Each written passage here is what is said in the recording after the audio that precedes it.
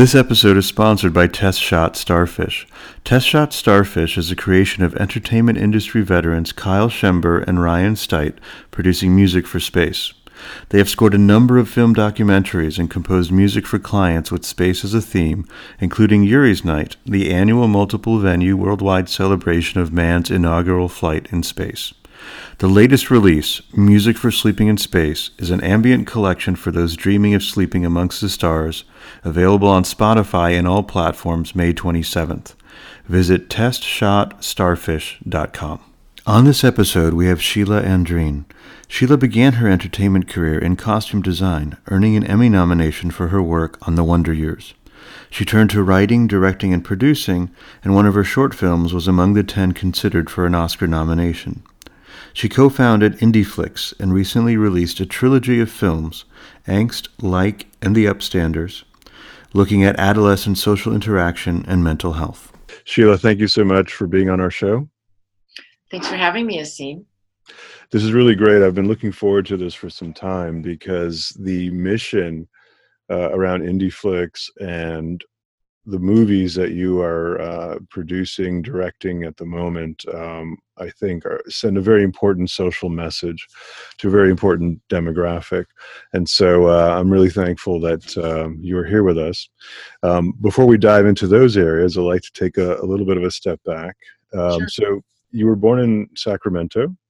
Yes. And your mother is of Chinese origin. Yep. And your father from the U.S. originally? Where's his family from? He's from the U.S., but he's Swedish and French, and so I'm Eurasian.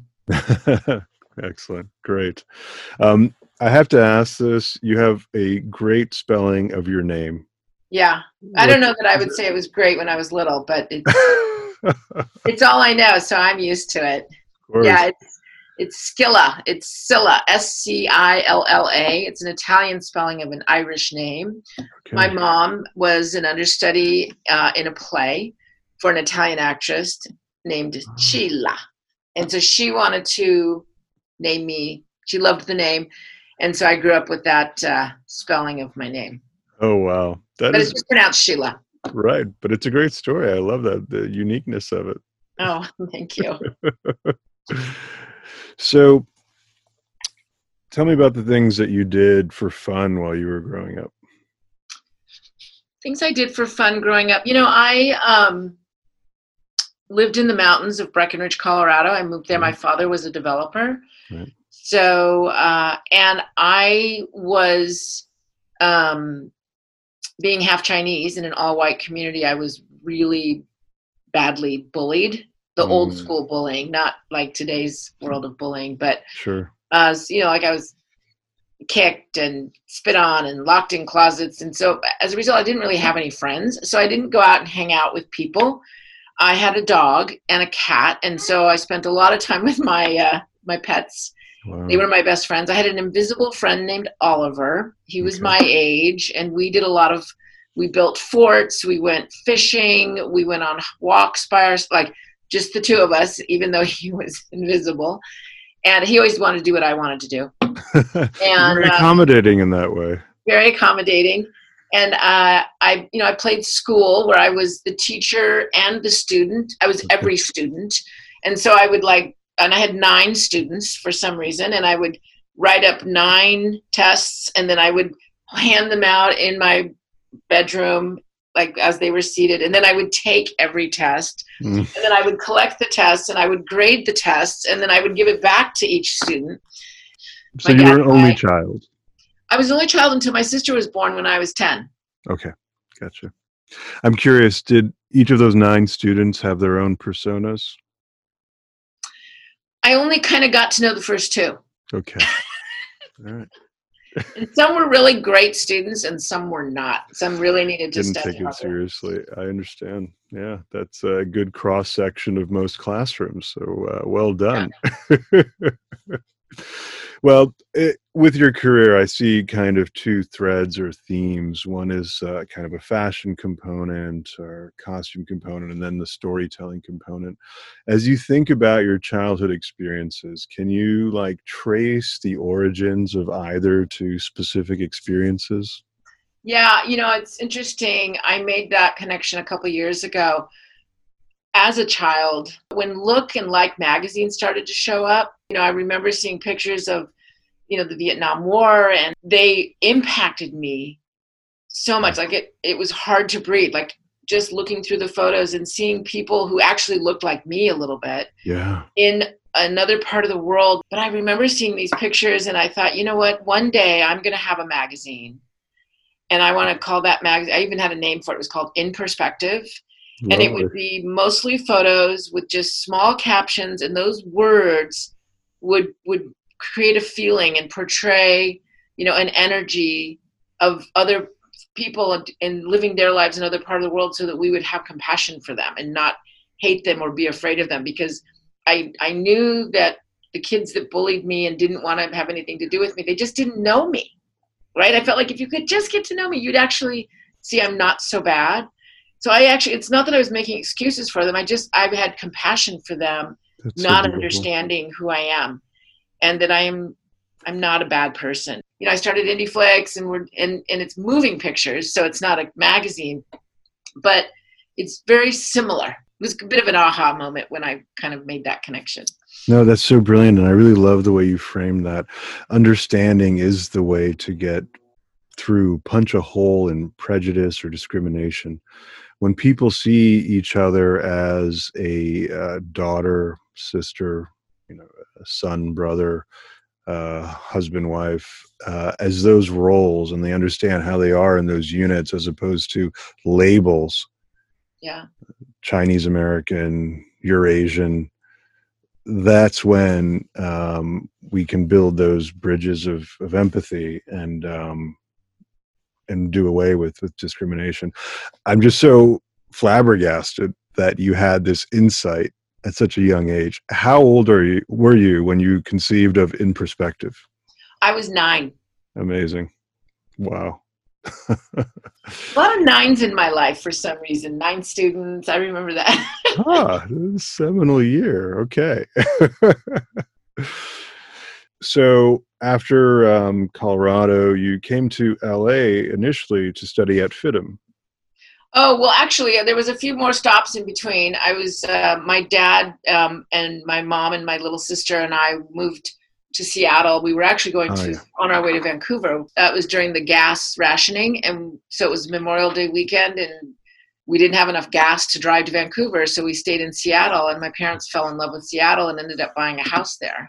Oh my And goodness. so I grew up in Seattle, and actually was not bullied in Seattle, which was so amazing. And the bullying kind of stopped when I left the mountain. From Seattle, I actually I broke up with a boyfriend and kind of ran away to Santa Barbara. Okay.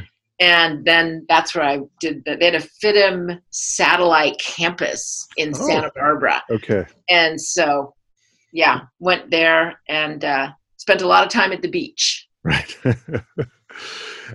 It's amazing how, and when you went to these areas that had a denser population, the discrimination, the bullying kind of went away. And it's really about exposure. Yeah. And being forced to interact. So after it looked like about 2 years at the satellite of FIDM, you found your way to NYU. Tell us about that transition. Oh, well, so I had a boyfriend who was, he kind of got recruited by a modeling agency. So he was moving to New York, and I said, oh, I'll come with you. So I left Paradise. I also knew I needed to leave Santa Barbara because it was just so amazing and so beautiful. I thought I could spend the rest of my life here, but I'm too young. So I better go out and do something now. I had about $99 in my pocket, and I ended up... There's the 9 again. Huh? The 9 again. The 9 makes again. another appearance. That's right. But I thought, I'm going, and I had a plane ticket. So followed him out to New York. My mom connected me, who I hadn't seen my godmother in years. And I ended up staying with her, and that was very cushy because she had a penthouse on Park Avenue. So I really loved New York life. I worked at a place called EAT, which is on the Upper East Side. It was a very high-end, gourmet food and catering company, and I got to go cater parties at Bianca Jagger's house and Senator Javits and Dustin Hoffman. And so I got to sort of be in those circles, and it was really fun. And then I enrolled in NYU and started to go to school. Excellent. And when you started there, the focus was, were you already looking at entertainment or film production? No? No, not a bit. I actually I love the law. Like, I'm seriously obsessed with the law. I grew up watching legal shows. Like Perry Mason was one of my favorite law shows. And I just thought he was a rock star. But then I proceeded to, like all of David Kelly's shows. I just followed all these law shows. I would even, like, if I knew a good episode was coming on, like of Perry Mason, I would like play sick and stay home so I could watch it. And I don't even know why it was on during the day, but I studied political science. I wanted to be a litigator. That's what I was passionate about. Okay. And so after graduating with your degree from NYU, I didn't graduate. I dropped out. That's an even better story. Was it 9 months? Could have been, actually. Yeah, it was my sophomore year. Beginning of my sophomore year, I met a director at a party, and I had the tray of crab blinis. And it was Russian beluga caviar, and it was like $125 an ounce. In those days, I still had this kind of flair. Like, I had a black leather skirt. Like, it had to have an edge to it. I wore my Chinese grandmother's beautiful witchy poo kind of heels that were suede from Italy. And and he's like, oh my God, I love this. So he's eating it. It's getting all caught in his mustache. I think I tried like 4 or 5 times to pull away from him to go do that. And he just kept shoving it in his mouth. I said, you're acting like a pig. Wow. And you're hogging it all. I need to go and share it with everybody. And he was like, he was so hurt and so upset. He did not complain to anyone. I thought for sure I'd get fired. And in fact, he found where I worked, because I worked at a restaurant downtown at night called La Zinc in Tribeca. Down, and he had the maitre d' seat him in my section where I went to help him, and I'm like, oh, there he was. And I said, I'm so sorry that I said that. He goes, I will forgive you, but you have to go out on a date with me. And I'm like, really? Oh. And so I kept putting it off and putting it off and putting it off. And finally I decided to go on a date with him. And it was, it was a lunch date to come visit him on set on a big commercial he was shooting. And I went to the set, and he wasn't there. He had broken his leg. Oh. By accident, and they had rushed him to the hospital, and my heart went, oh. So I went and got some sandwiches and some stuff from EAT, and I went up to the hospital, and I went in, I found him in the ER, and we had lunch in the ER. Wow. And that just sort of like, I think we moved in together a couple months later. Wow. And he started having me help him on commercials, because I had this flair for how I dressed, and he liked it. Wow, fantastic. And how long were you doing commercials before you became costume designer for the Wonder Years? A couple years. I quit school, and these were national commercials. They were big campaigns. Banks. We did the Surf detergent commercial, and so we would travel around the country, and I made such great money. And I met people, and I started getting involved in producing and casting and editing, and getting involved with some of the advertisers. And so I would also babysit the clients a little bit. I just loved talking to them. Yeah. And then he wanted to get married. And so I was like, I'm 21. Like I'm too young. And so we broke up, and I came out to LA to see my mom, who had moved to LA, and ended up working on some low budget features out of the trunk of my car, which then led me to the Wonder Years and Party of Five, Dawson's Creek. On the Wonder Years, I got nominated for an Emmy. I didn't even know what an Emmy was. I was like, what's an Emmy? Congratulations on that nomination. That's great. Oh, thank you.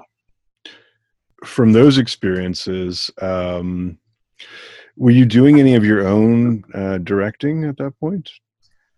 I did. At that time, I was doing a lot of writing. Yeah. And I did direct some little videos and things like that. I made a short film actually that I was supposed to direct, but with the funding, it kept getting pushed back. And then at the point that we went to shoot it, I ended up just producing it because I was 9 months pregnant with my son. And but that film was called not Bit Players. That was another one called Mutual Love Life. It was about taking out insurance on relationships, and it actually got shortlisted for Oscar consideration. Wow. So there's like, you get the nominations, right? Those are like the 5, and then there's a list of 10 that is the list that's pulled out of like the hundreds or thousands. And that 10 is for consideration, and then the nominations is the next set. So we were for consideration. Wow! Congratulations on that. Thank you. That was my first. Short film. Okay, got you. When did you first conceive of the idea for IndieFlix? I was always very interested in kind of the business side of it, not just the creative, because it was really about people, right? Yeah, the human condition But I started getting really interested in just models and how much things make and how they, just how it all works. I always wanted to do something else. Having made my own content and going out into the film festivals, I saw so many other filmmakers who had some amazing films. And nobody was watching them because Hollywood only has so much bandwidth. So I ended up thinking, why don't we just I naively thought, let's hang a shingle and we can have all of these films that have no home have a home. Yeah. And so my producing partner, Carlo, and I, so I was sort of thinking along those lines because I was meeting all these people who had no place to go. And he was thinking, he's such an advocate for the artists and the arts. And he said, filmmakers don't make any money. We need to figure out a way to help filmmakers make money and, give back the lion's share. We need to have something for filmmakers. And so we just co-founded IndieFlix back in 2005 and launched with this DVD on demand when Netflix was doing it by mail, and launched with 36 titles. Wow. Amazing. And as you pointed out, it was very filmmaker friendly. You had this innovative revenue share model based on the number of minutes viewed. The inspiration for that being? Well, in those days, it was DVD on demand. So it was a 70-30 split, gotcha. 70 to the filmmaker, 30 to IndieFlix. We paid for everything. There was no fee. People were like, well, I don't understand. I don't know. And then, when streaming, people were like, I don't know if I want to have my film up for streaming or download because someone will, they didn't trust it, right? Yeah, exactly. And all new technology, all new forms of distribution get challenged in that way. And so they'd start to come on, and then we went into what I call the entitlement phase. It's like, okay, I'm online. Where's my money? It's like, well, no, you have to help market it. I'm not a marketeer. I'm a filmmaker. It's like, well, but you've obviously figured out a way to raise money. You've made a movie. You've got actors on board. You got into a festival. Apply that same skill set to marketing. And they're like, no, I'm not going to do that. And it's like, so then we started doing that. It was just it was a big learning curve for me. Every day was something new to learn. Were you also having your own films on there?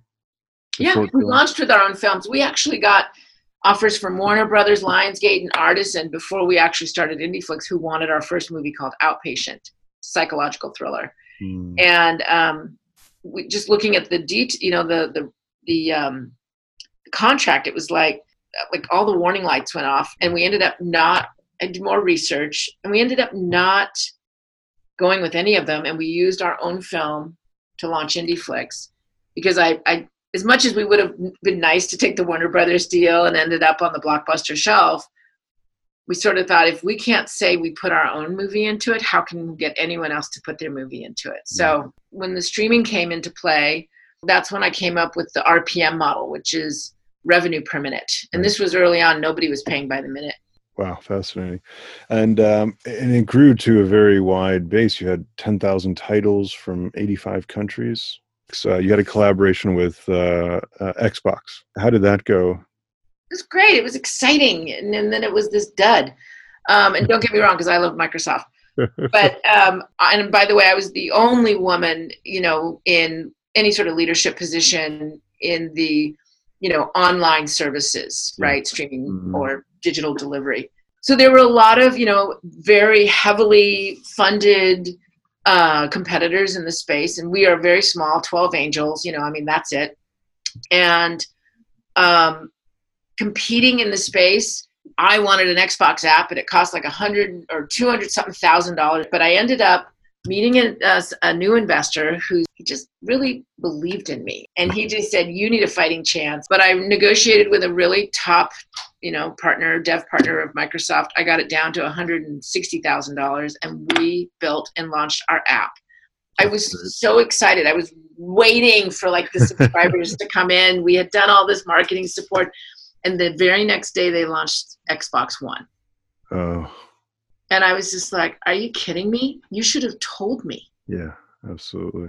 And so it was a bit of a disappointment because all the energy went into transitioning to Xbox One. Oh, man.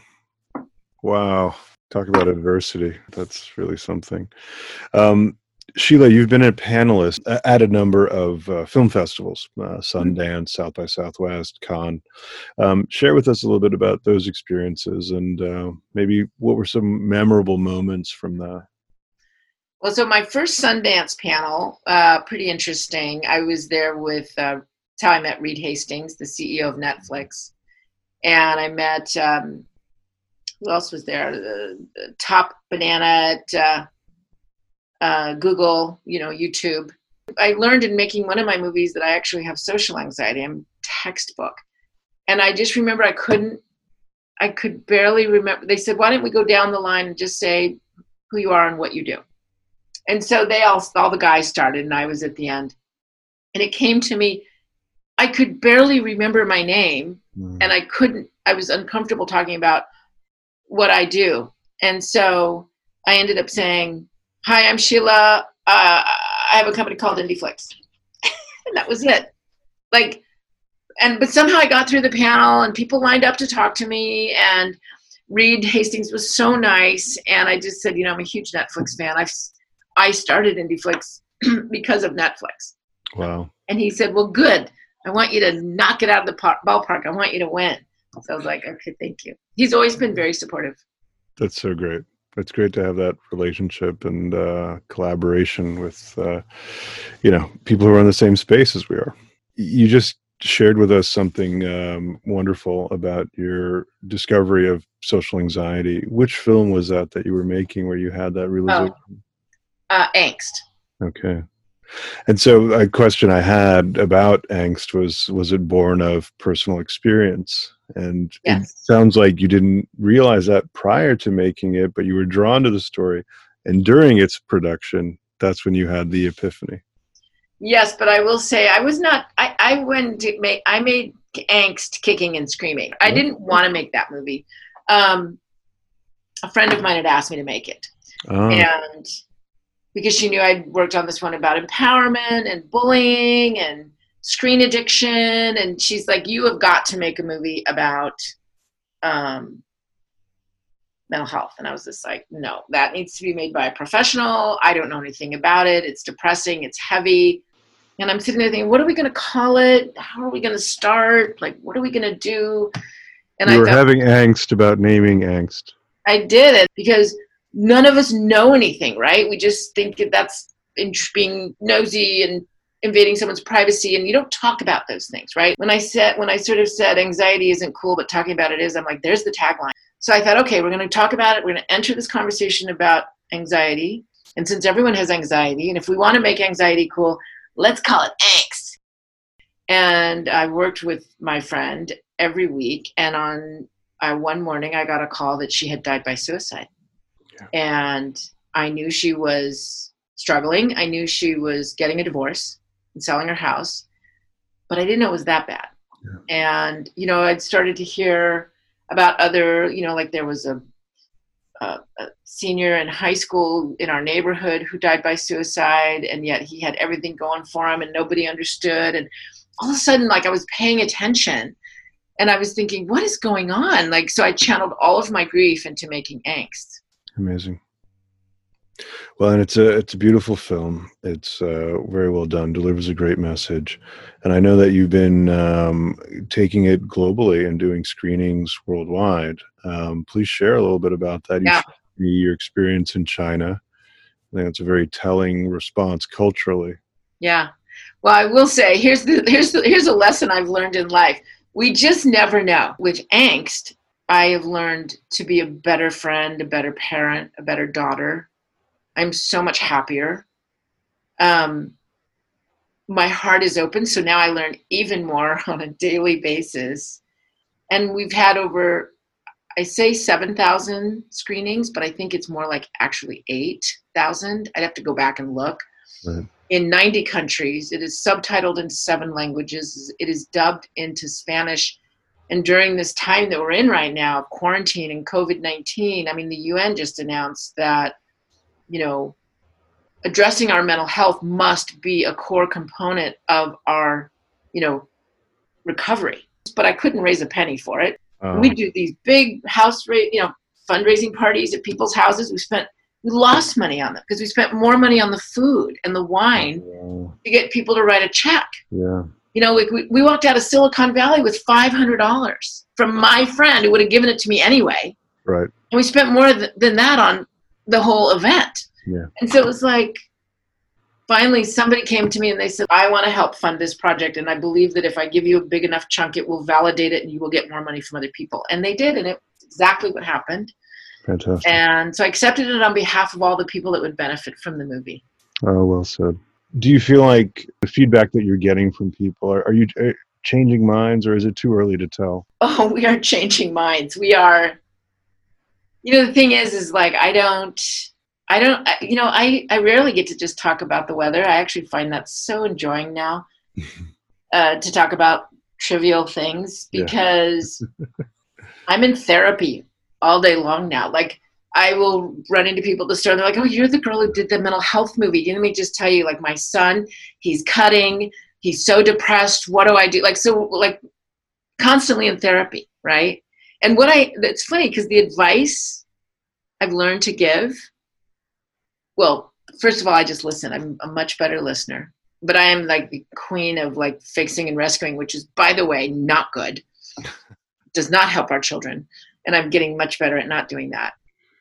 But I feel like more my role is to help parents learn to listen to their kids more and to sit with their kids, with their stuff, and to love them no matter what, and focus on the good in them and remind them of the good in their kids and remind them how much they are loved. And just sometimes it's a daily or an hourly or a by-minute practice.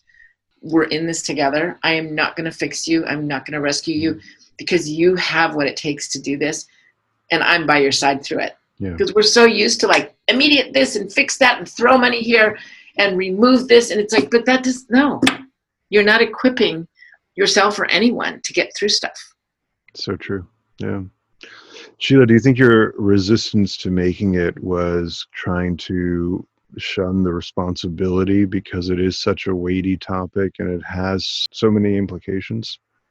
Totally. I mean, I still am intimidated by when I sit there and I'm at a mental health conference, like the first time we ever publicly showed Angst was as a rough cut in Shenzhen, China. After a 10 typhoon had blown through. We were at the convention center there, second largest screen in China, and all these people in there, and I didn't even have one Chinese speaking person. Yeah. I put them in the background because nobody would speak to us. Right. And I apologized to the audience. And I said, I'm really sorry that there are no speaking Asians anywhere in this movie. And they all were like, well, there wouldn't be.